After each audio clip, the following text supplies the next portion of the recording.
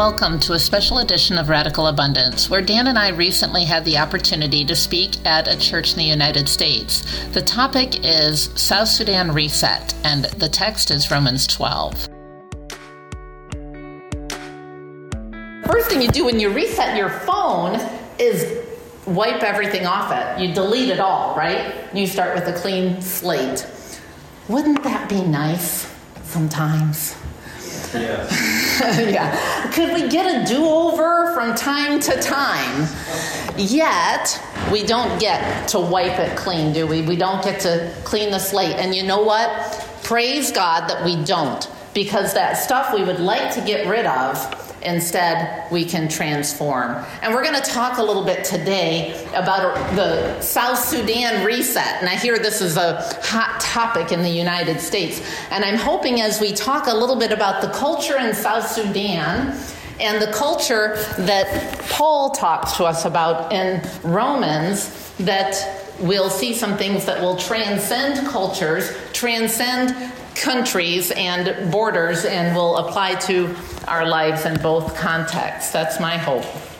So we read Romans 12 verses 1 and 2 together, and we're going to really settle into verse 2 today quite a bit. And I want to take a look at this first part and talk about cultural confirmation. This is actually the problem that Paul was addressing. Now, I know the word confirmation is a little bit weird. We use it in different ways in the Christian community and in some theological traditions, but I'm a grammarian. I teach English at the college level, so please bear with me. That prefix, con, actually means with, to go along with something. And so when you are conforming to the culture, this is exactly what Paul was addressing. The problem he was addressing, he says, do not be conformed to this world.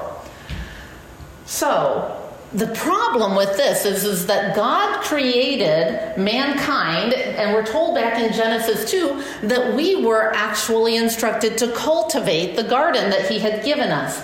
Cultivating means to build, create, grow something. We were designed to create the culture of this world. Now, fast forward here to the New Testament church, and Paul, whenever he's writing a letter, he's writing that letter to address a problem. This is the problem that was happening in the church at that time, is that the church was conforming to the culture around them. And so Paul says, do not conform to this world. What should the church have been doing? Instead of conforming to the world, they should have been creating the culture of the world. But because we, as followers of God, failed to create the culture of the world created a culture in which we now exist in this physical world. And so we're faced with this problem every day of choosing whether we conform to the culture or whether we transform the culture. And we're going to talk about that a little bit, what it looks like in South Sudan. If you consider the culture of South Sudan and you consider the culture in the U.S. or the Western world, we've been noticing as we go to South Sudan that there's a lot of oppression there, and there's a lot of a thin veneer of Christianity over the culture.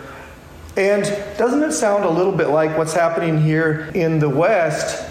The culture of Christianity, that true Reformation that happened through the revivals and through the Reformation, that's disappearing.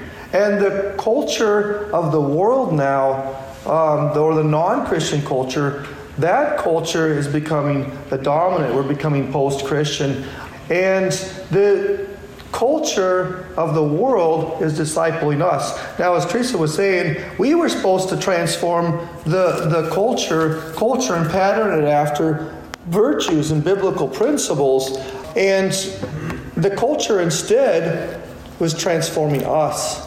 And so we're in this enigma now as to what to do about that. And when we apply the principles of God's Word to transforming the culture, those principles are based on truth. And we do this out of relationships.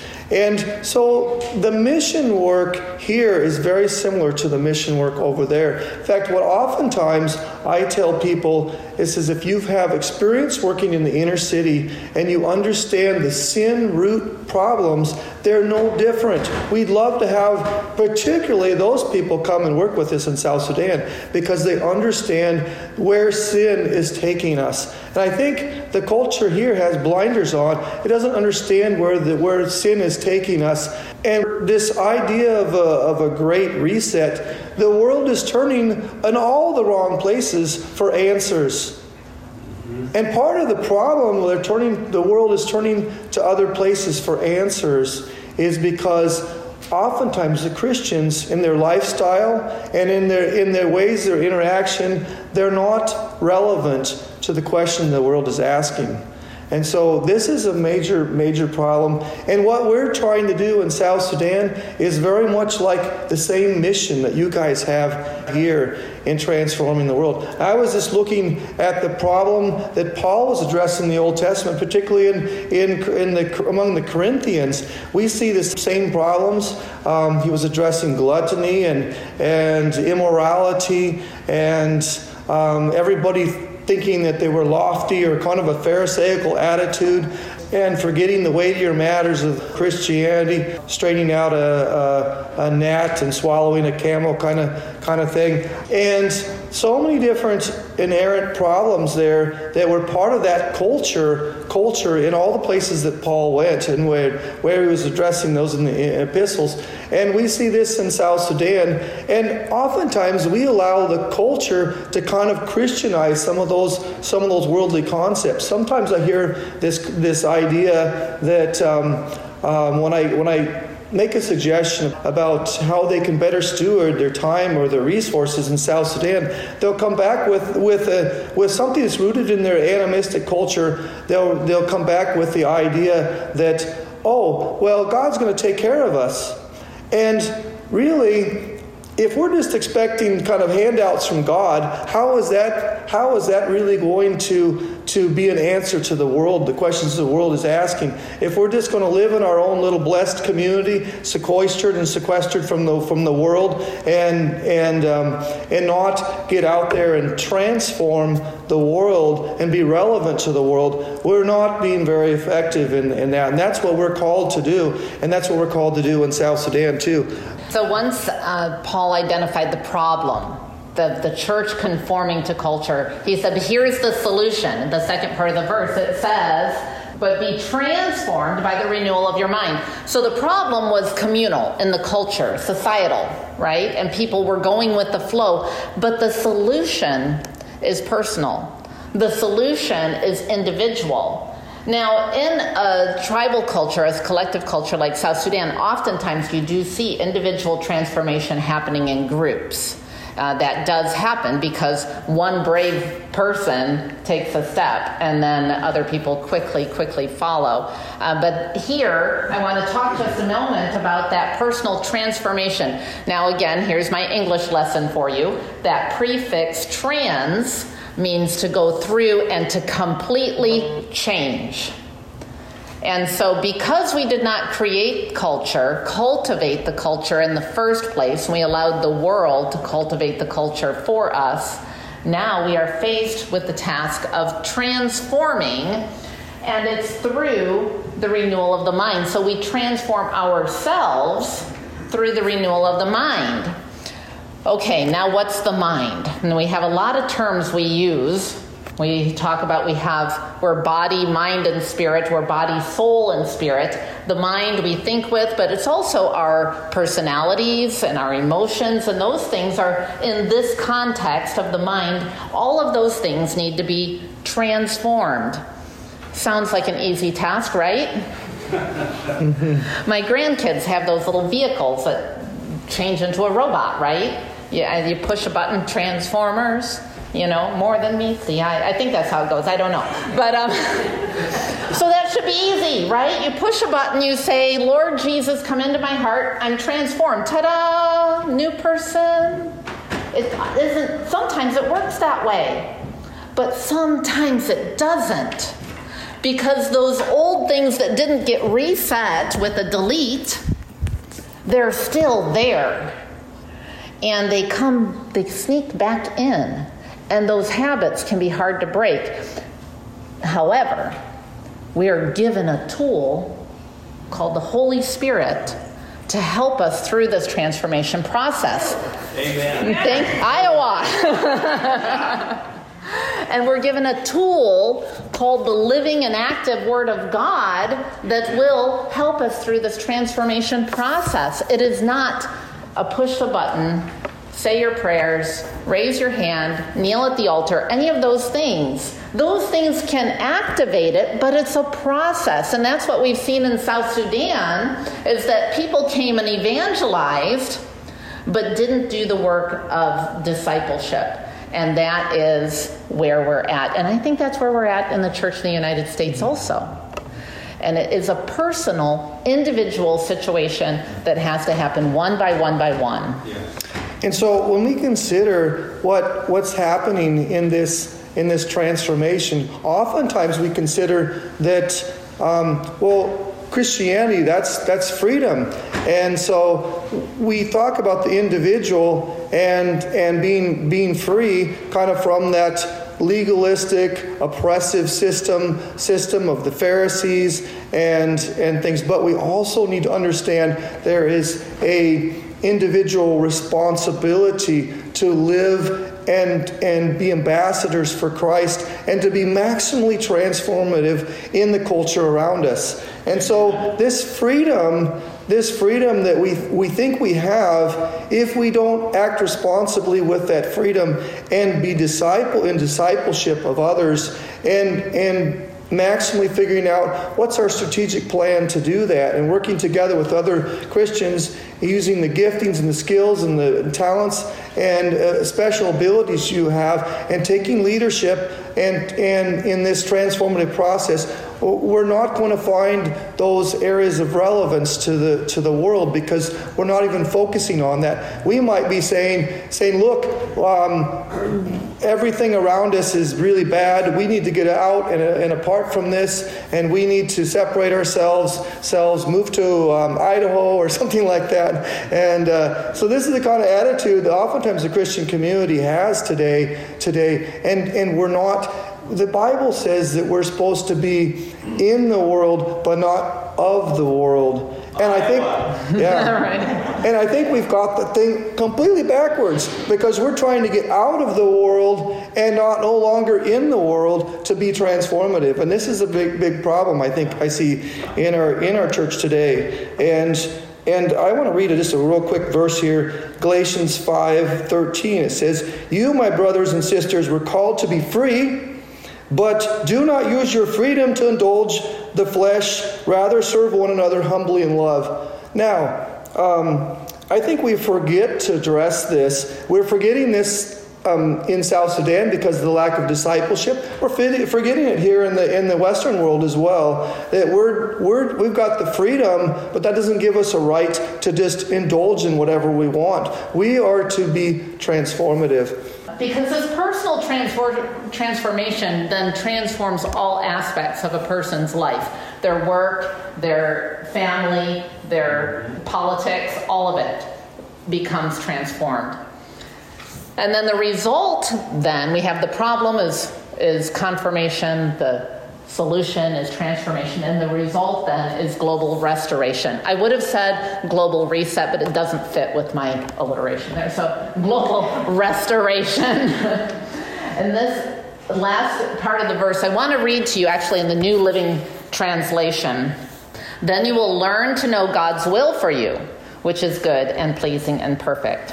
Because what this means about by testing, you may discern what is the will of God for you. Now, one of the interesting things, people spend a lot of time and money on books to try and figure out what is their purpose and, spiritual gifts and all of those things, which are really important. But do you know that you and I, we are created beings. We are created by God. And there is nothing that has ever been created that needs to discover its purpose, because it was created for a purpose. And so you already have a purpose. You don't have to find your purpose. You just need to do it. And this is what I think is really interesting, that Paul continues in 12. After verse 2, you get a little warning about not getting too big for your britches, as my mother would say. But then we jump down to verse 6, and it says, in his grace, God has given us different gifts for doing certain things well. So if God has given you the ability to prophesy, speak out with as much faith as God has given you. If your gift is serving others, serve them well. If you are a teacher, teach well. If your gift is encouraging others, be encouraging. If it is giving, give generously. If God has given you leadership ability, take the responsibility seriously. And if you have a gift for showing kindness to others, do it gladly. So wherever your gifts and talents are, it's a real good indication of what your purpose is. Because more than likely, God didn't call you into something that's totally out of your wheelhouse. Now, there are exceptions to that. Ask Moses, But God then gave him what he needed to be able to do the job. So what I recommend to people when they're saying, what am I supposed to be doing? Wherever you are, you look around to what needs to be done. Where is God doing something? And you join him. God didn't ask you to begin a new work, really. He just said, come alongside me in the work that I'm doing here and do what I have gifted you to do. I've given you the tools. Look around you and then do what I've given you to do. And that results in global restoration. Iowa. So when you think about restoration, that's an interesting word too, in that we're to restore virtues and truth to society, and we bring the truth from God's word back in to society that's been lost. And most of history has been movement backwards. We have these humanistic ideas that we're gradually progressing toward a utopian society. Couldn't be farther from the truth. And you can see the transformation backwards in the U.S. as we move away from these value systems. But we are to restore virtues and truth to society. And you see this happening kind of in waves up and down in history. Most people don't realize that the late 1700s, they did a survey of Harvard University. They could not find any Christians in Harvard University.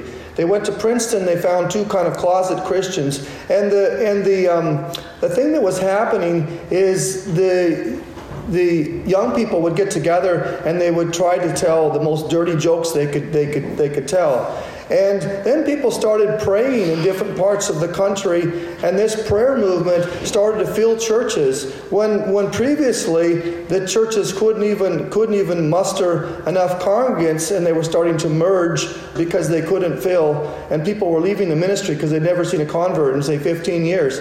But then this second Great Awakening came in, and we went from 5% church attending in the United States to 55% in just a few decades.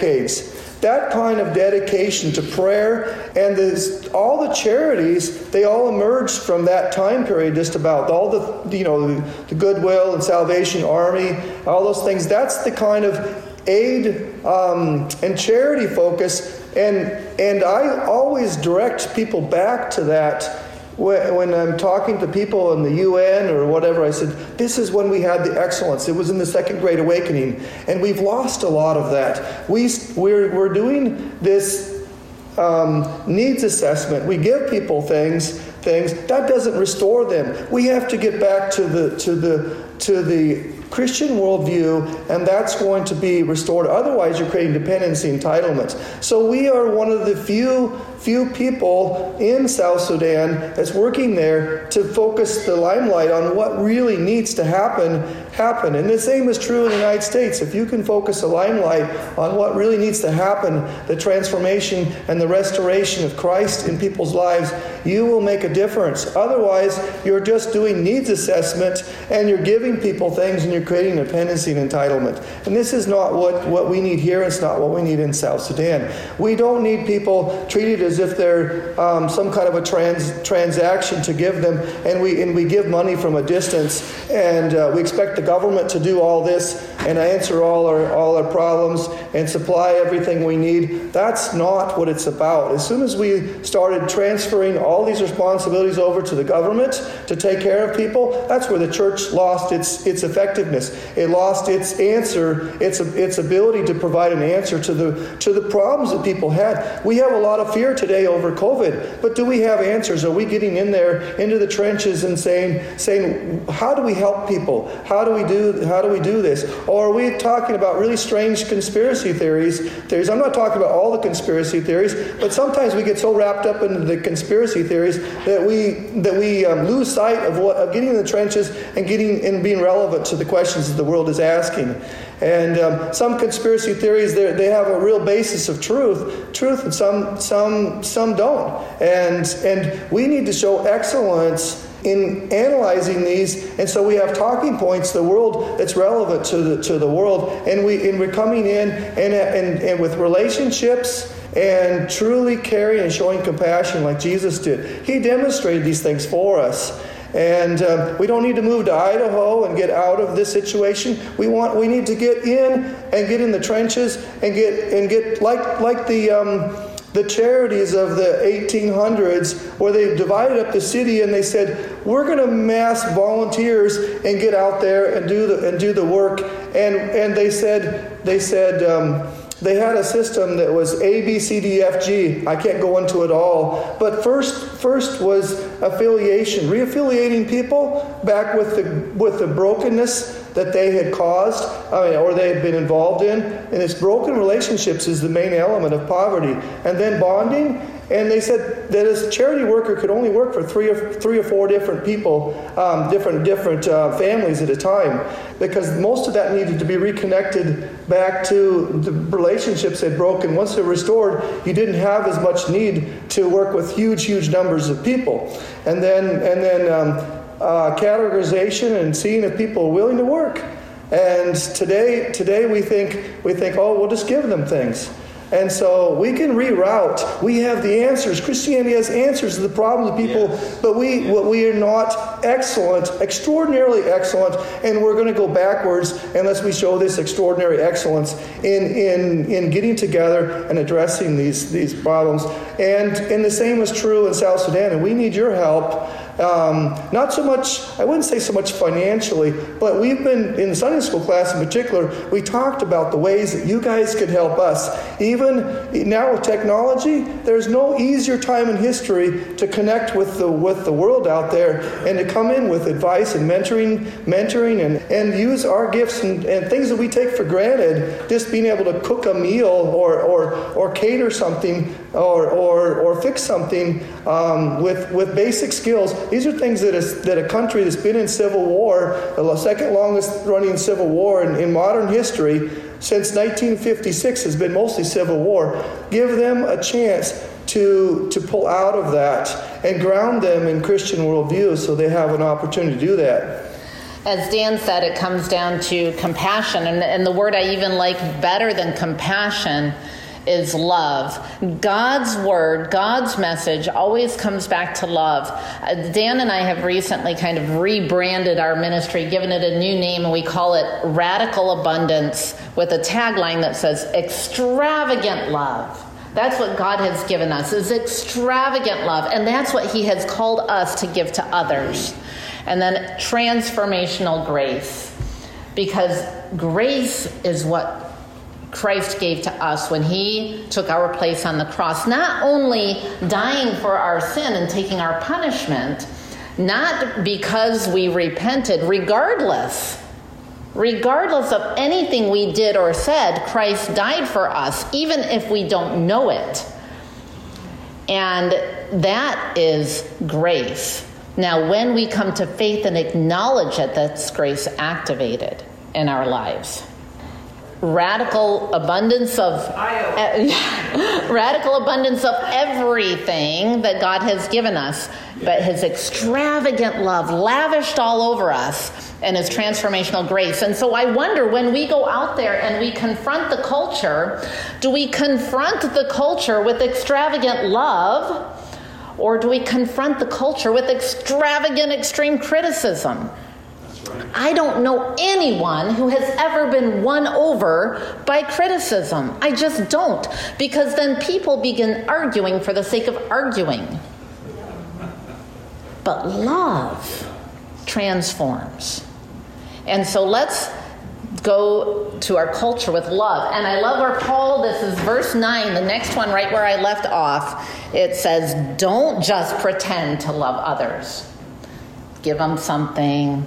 Make yourself feel better, those types of things. Don't just pretend to love them, regardless of what they look like. Maybe they look a little different than you.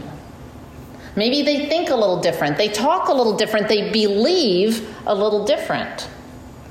Don't just pretend to love them and give them lip service. That's not very loving, actually, is it? Really love them. And how do you really love them? My recommendation is to begin to see them for who they are. Do you know who they are?